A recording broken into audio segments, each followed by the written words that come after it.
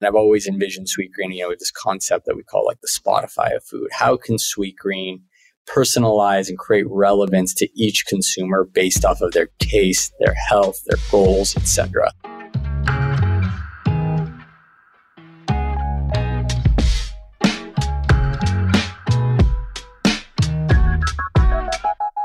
Welcome to the 5-Year Frontier podcast, a preview of the future through the eyes of the innovators shaping our world. Through short, insight-packed interviews, I seek to bring you a glimpse of what a key industry could look like 5 years out.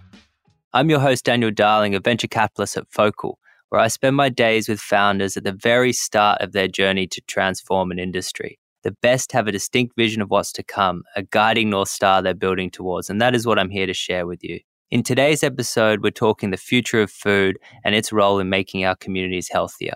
In it, we cover topics including robotic food production, building a restaurant OS, drone delivery, and scaling both the passion and health benefits around eating healthily. Guiding us will be Jonathan Neman, co-founder and CEO of Sweetgreen, a delicious and much-loved chain of salad restaurants. He and his buddies started Sweetgreen in college and have grown it to over 200 locations, generating $500 million in annual revenue and taking it public on the New York Stock Exchange in 2021. Sweetgreen has built a reputation of being ahead of the technology adoption curve, developing much of it in-house and before the rest of the industry, all while staying authentic to its mission of scaling healthy eating and earning a loyal customer following. So Johnny, welcome. It's so nice to have you on, and you're on a mission to help communities eat healthier. What did you see in the fast food model that would help you achieve that goal? And what did you have to innovate on in those early days? Go back, it's 2007. The iPhone had not even come out yet. At the same time, Chipotle had just gone public, a year or so earlier. And there's this thing called fast casual in the US taking off, which was a kind of fast food that was a little bit elevated. It was the convenience of fast food, the higher quality of food. And we looked at the world, and it was this time where call it an elder millennial. And I saw my generation, kind of refusing the fast food of the generation before us. I looked around and our greatest export, McDonald's, Coca-Cola, from a food perspective. And this food was really making us sick.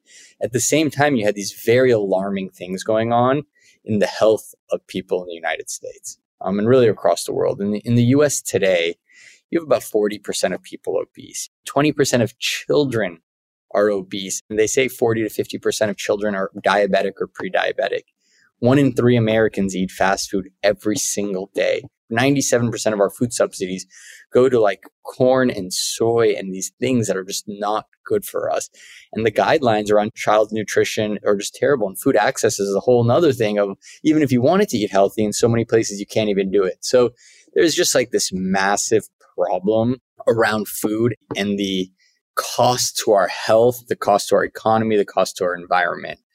Rockefeller just came out with a study about a year or two ago where they estimated the cost of our food system, the negative implications we already captured, is about $2 trillion. $2 trillion, $1 trillion on the economy, $1 trillion on our health. And then the last stat I'll say on this is, this is the one that caught my eye in 2007. It was that 40 or 50 years ago, as a country, you used to spend twice as much on a per capita basis on food as we did on healthcare. Today, we spend twice as much on healthcare as we do on food.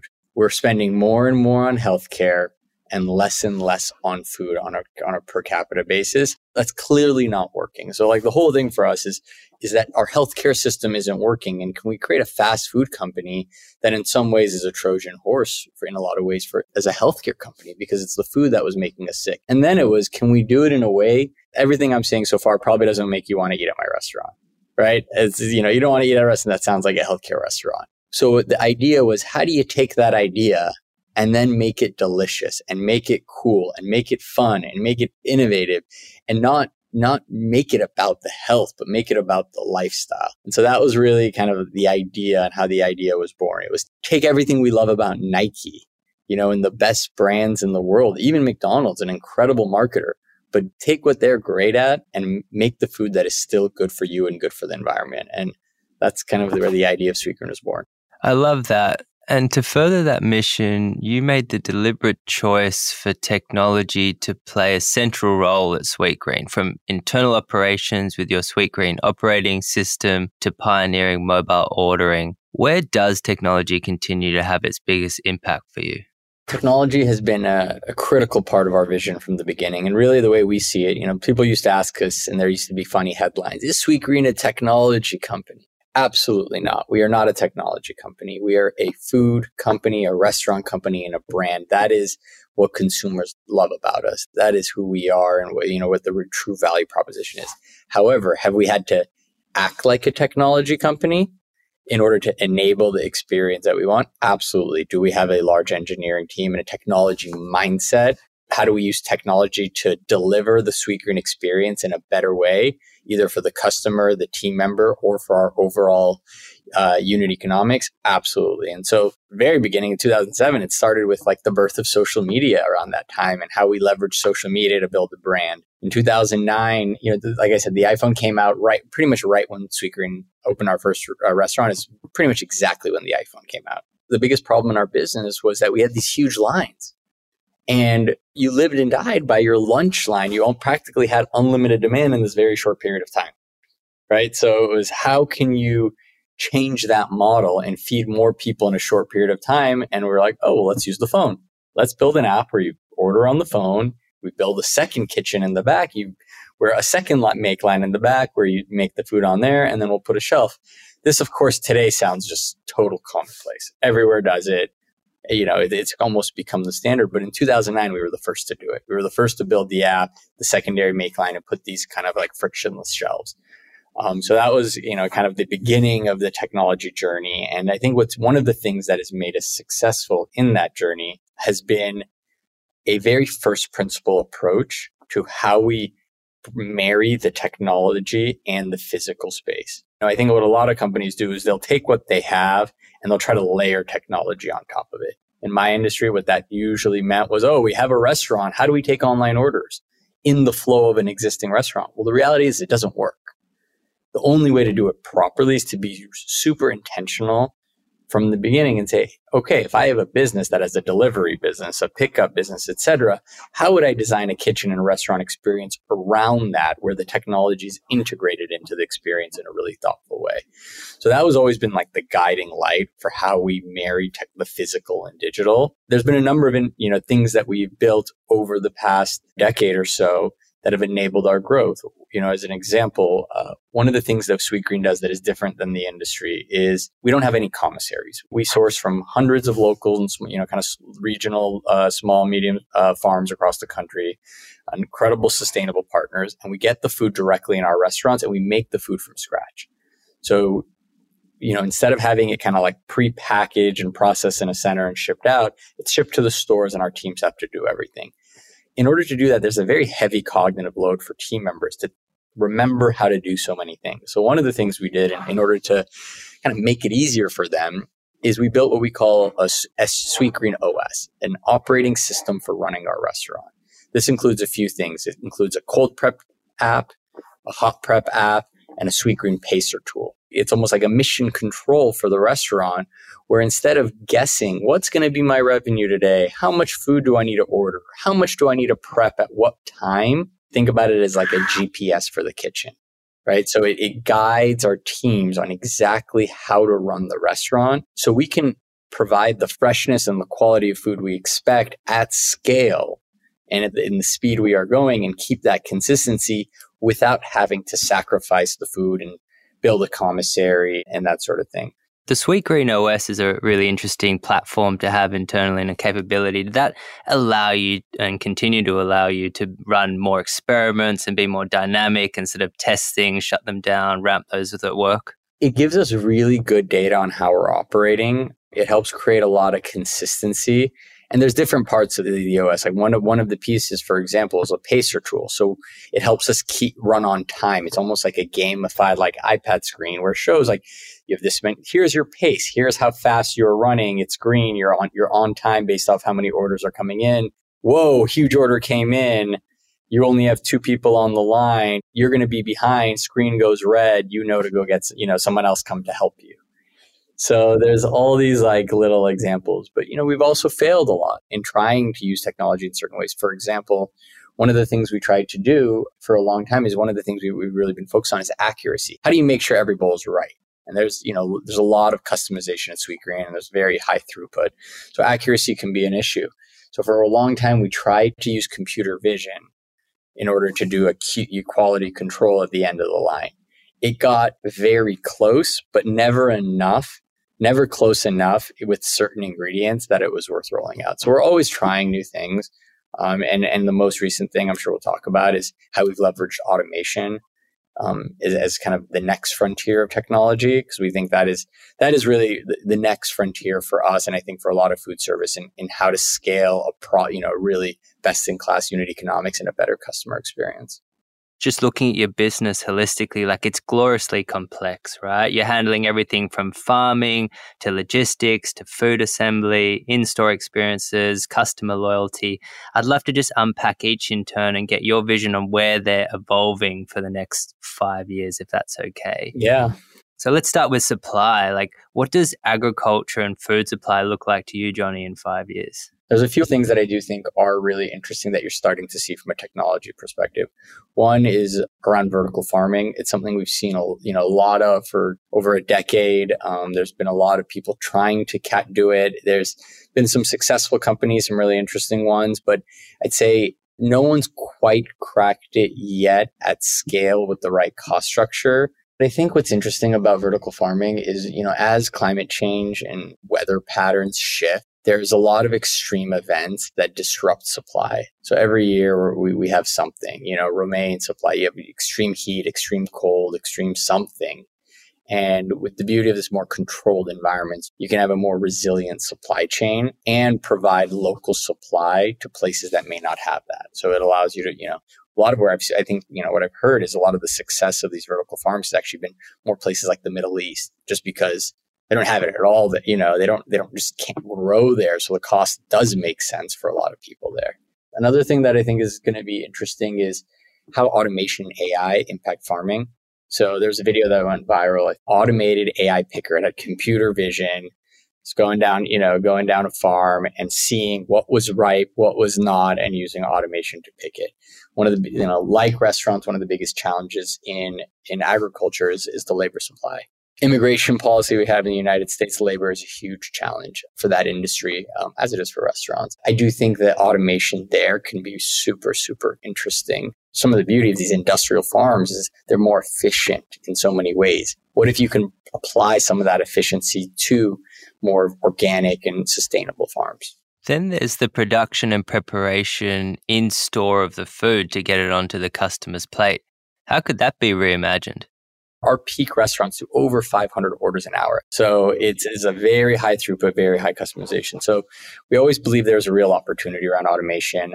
We tried to actually build a lot of it ourselves internally. And then we met a group of founders out of MIT who started a company called Spice Kitchen and really loved their vision for what they were doing. It was so in line with what Sweetgreen was doing. It was like we had the same vision, the same mission. They were just taking our ethos and automating it. They were mechanical engineers out of MIT. And so they opened 2 restaurants and realized that their superpower was automation. Our superpower was brand, marketing, food, and storytelling, and like running a restaurant company. And there was a marriage there that could really make sense. And so about almost 2 years ago, we joined forces, that we acquired the company, and we began the development of what we call the Infinite Kitchen for Sweetgreen.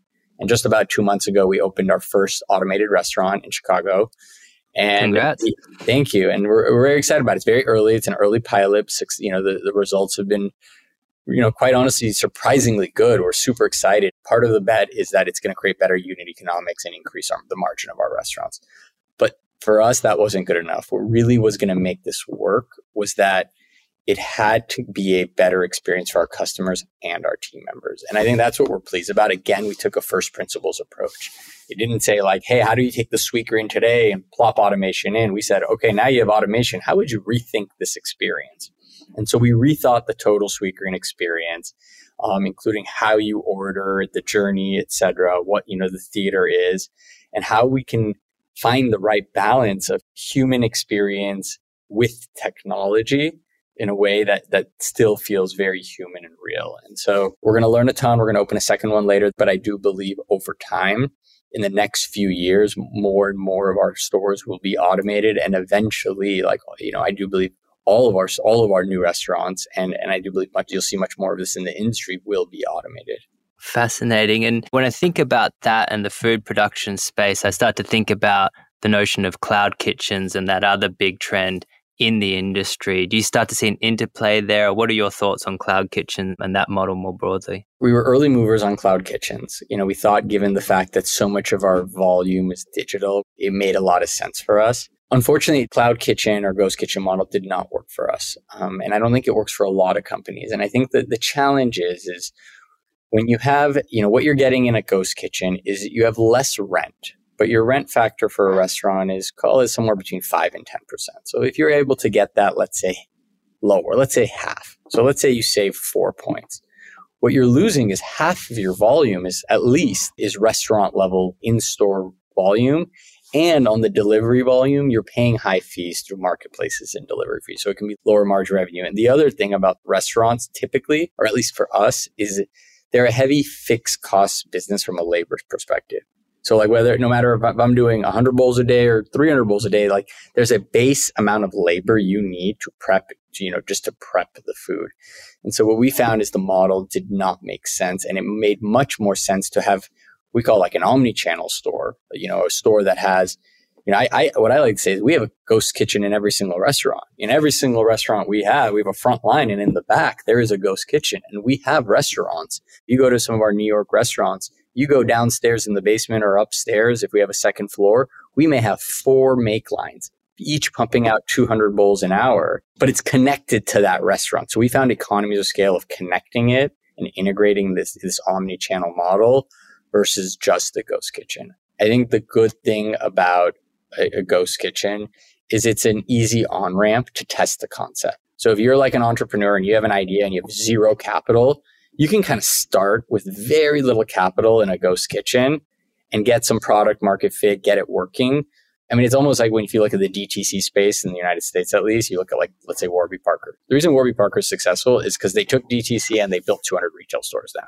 My bet is that any successful, and I've already seen this ghost kitchen concept, if they're successful, they will immediately move over and build traditional restaurants. So it's kind of more as like an on-ramp to a traditional omni-channel restaurant than I think a standalone. Let's talk about the consumer experience for a moment. You are going more mass market as you open more and more storefronts, but Sweetgreen's origins was around that urban millennial consumer. And there's a cohort of them that are passionate about personal health. They're tracking their health with Apple Watches, Fitbits. I see you're wearing an Oura Ring, Johnny. Will we be seeing increasing personalization and feedback loops at Sweetgreen restaurants in the future using these kinds of products? Yeah, absolutely. I mean, you're talking about a topic I'm really passionate about. I think is, at least for myself and a subset of customers, I think something very, very interesting, which is like this quantified self, quantified health, and how food can plug into that. Like you said, there's so many things, whether it be an Oura Ring or, continuous glucose monitoring through something like Levels. There's people who are testing their stool and doing DNA testing. And there's all kinds of ways people are learning more and more about themselves. And I've always envisioned Sweetgreen, with this concept that we call like the Spotify of food. How can Sweetgreen personalize and create relevance to each consumer based off of their taste, their health, their goals, etc. We're dipping our toe into some of this personalization. We're playing with different ways to personalize menus and experiences to people. I do think if the consumer does really get there, I think Sweetgreen is really well positioned given the way our menu is set up. We have 60 or so discrete ingredients, that can kind of make millions of different combinations. And we can know whether it's more of a taste profile, like cilantro tastes like soap to you, or if it's more of a, hey, you don't digest kale well, or the things around food combining, or you have goals. Let's say you're postpartum and you have goals, in postpartum, or you're training for a marathon. So there's a lot of ways to play this, but all to say, I think personalization, how we leverage data and use our menu to be more relevant to each individual user is huge. The vision is, one day you really open the Sweetgreen, you open the Sweetgreen app, and it really becomes more of like a personal chef and nutritionist. It's created for you and shows up. Another big trend and sort of led by the consumer is around sustainability. and you're trying to grow your physical footprint of stores. You already have a very large location base. How are you thinking about energy sustainability, waste management, recycling, all those different elements? It's been part of our ethos from the beginning. When we started in 2007, I remember we were like, we want to use reclaimed materials. We want to have composting in our stores, renewable energy, compostable packaging. I can't tell you how hard figuring those things out were then. As finding compostable packaging in 2007 was just near impossible. Today, it's become, I don't want to say a standard, but it's becoming much more the standard, as is composting. You even have cities that force you to compost. So it's nice to see these things coming into the mainstream and consumers care about those things. So we're excited about that and kind of leading the charge. A couple of things I'm excited about, first and foremost, is I think measurement is super important. We were an early partner with a company called Watershed, as an example. And Watershed's really focused on helping companies understand their carbon footprint. And with us, we went, as one of their first customers, we went very deep down to the farmer level and understanding their practices and how that impacts our carbon footprint. So I think it always starts with let's measure first before we attack. Get a standard way of measuring. And so I don't think we're there yet, but I think if we could all agree on a standard way of measuring the externalities we're creating, we can then have real conversations about how to attack it and where we go there.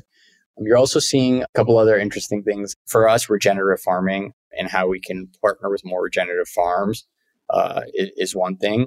Two is material science around a lot of packaging and things as we get smarter around different material science. A third, and interesting, maybe a fun one for this group, is around actual logistics. A lot of our food is delivered, and there's obviously a carbon footprint to delivery. We've partnered with a company called Zipline. We're again one of the launch partners there. We're going to be piloting drone delivery, and so we'll be one of the first. I think we're the first restaurant on the partnering with them. How did you have to ready Sweetgreen to test something like that? Like, what was the choices around location, and which was the best market for that? And how did you set yourself up on your end to be able to accept drone deliveries? Keller reached out to me, the founder CEO of Zipline, who's a big fan of Sweetgreen, and kind of thought as a launch partner, it was almost like the perfect partner given what, so much of their mission. And he was a big, an avid customer. And so we got to know each other. And, I went and saw their HQ and what they built. Was incredibly impressed, because usually when you think about this, you still think it's kind of vaporware and many years away, but I was impressed to see how far along it is and how real it is.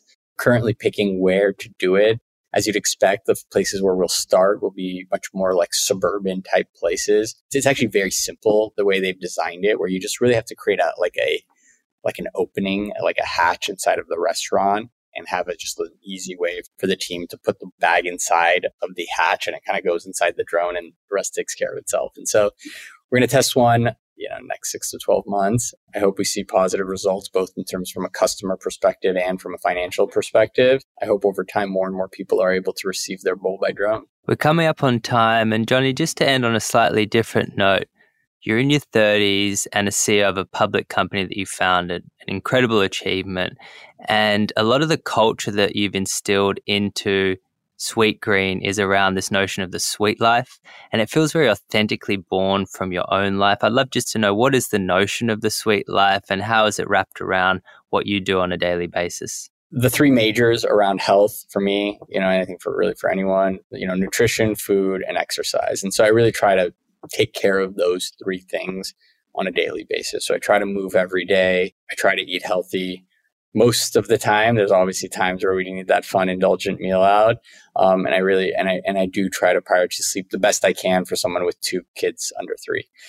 So those are, that's kind of the foundation. A few other things that really help me. One is my meditation practice, which is really, I think really great for me. I find the power of walking to be incredible, whether it's a walking meeting, walking alone, walking just to clear my head, but just the power of walking.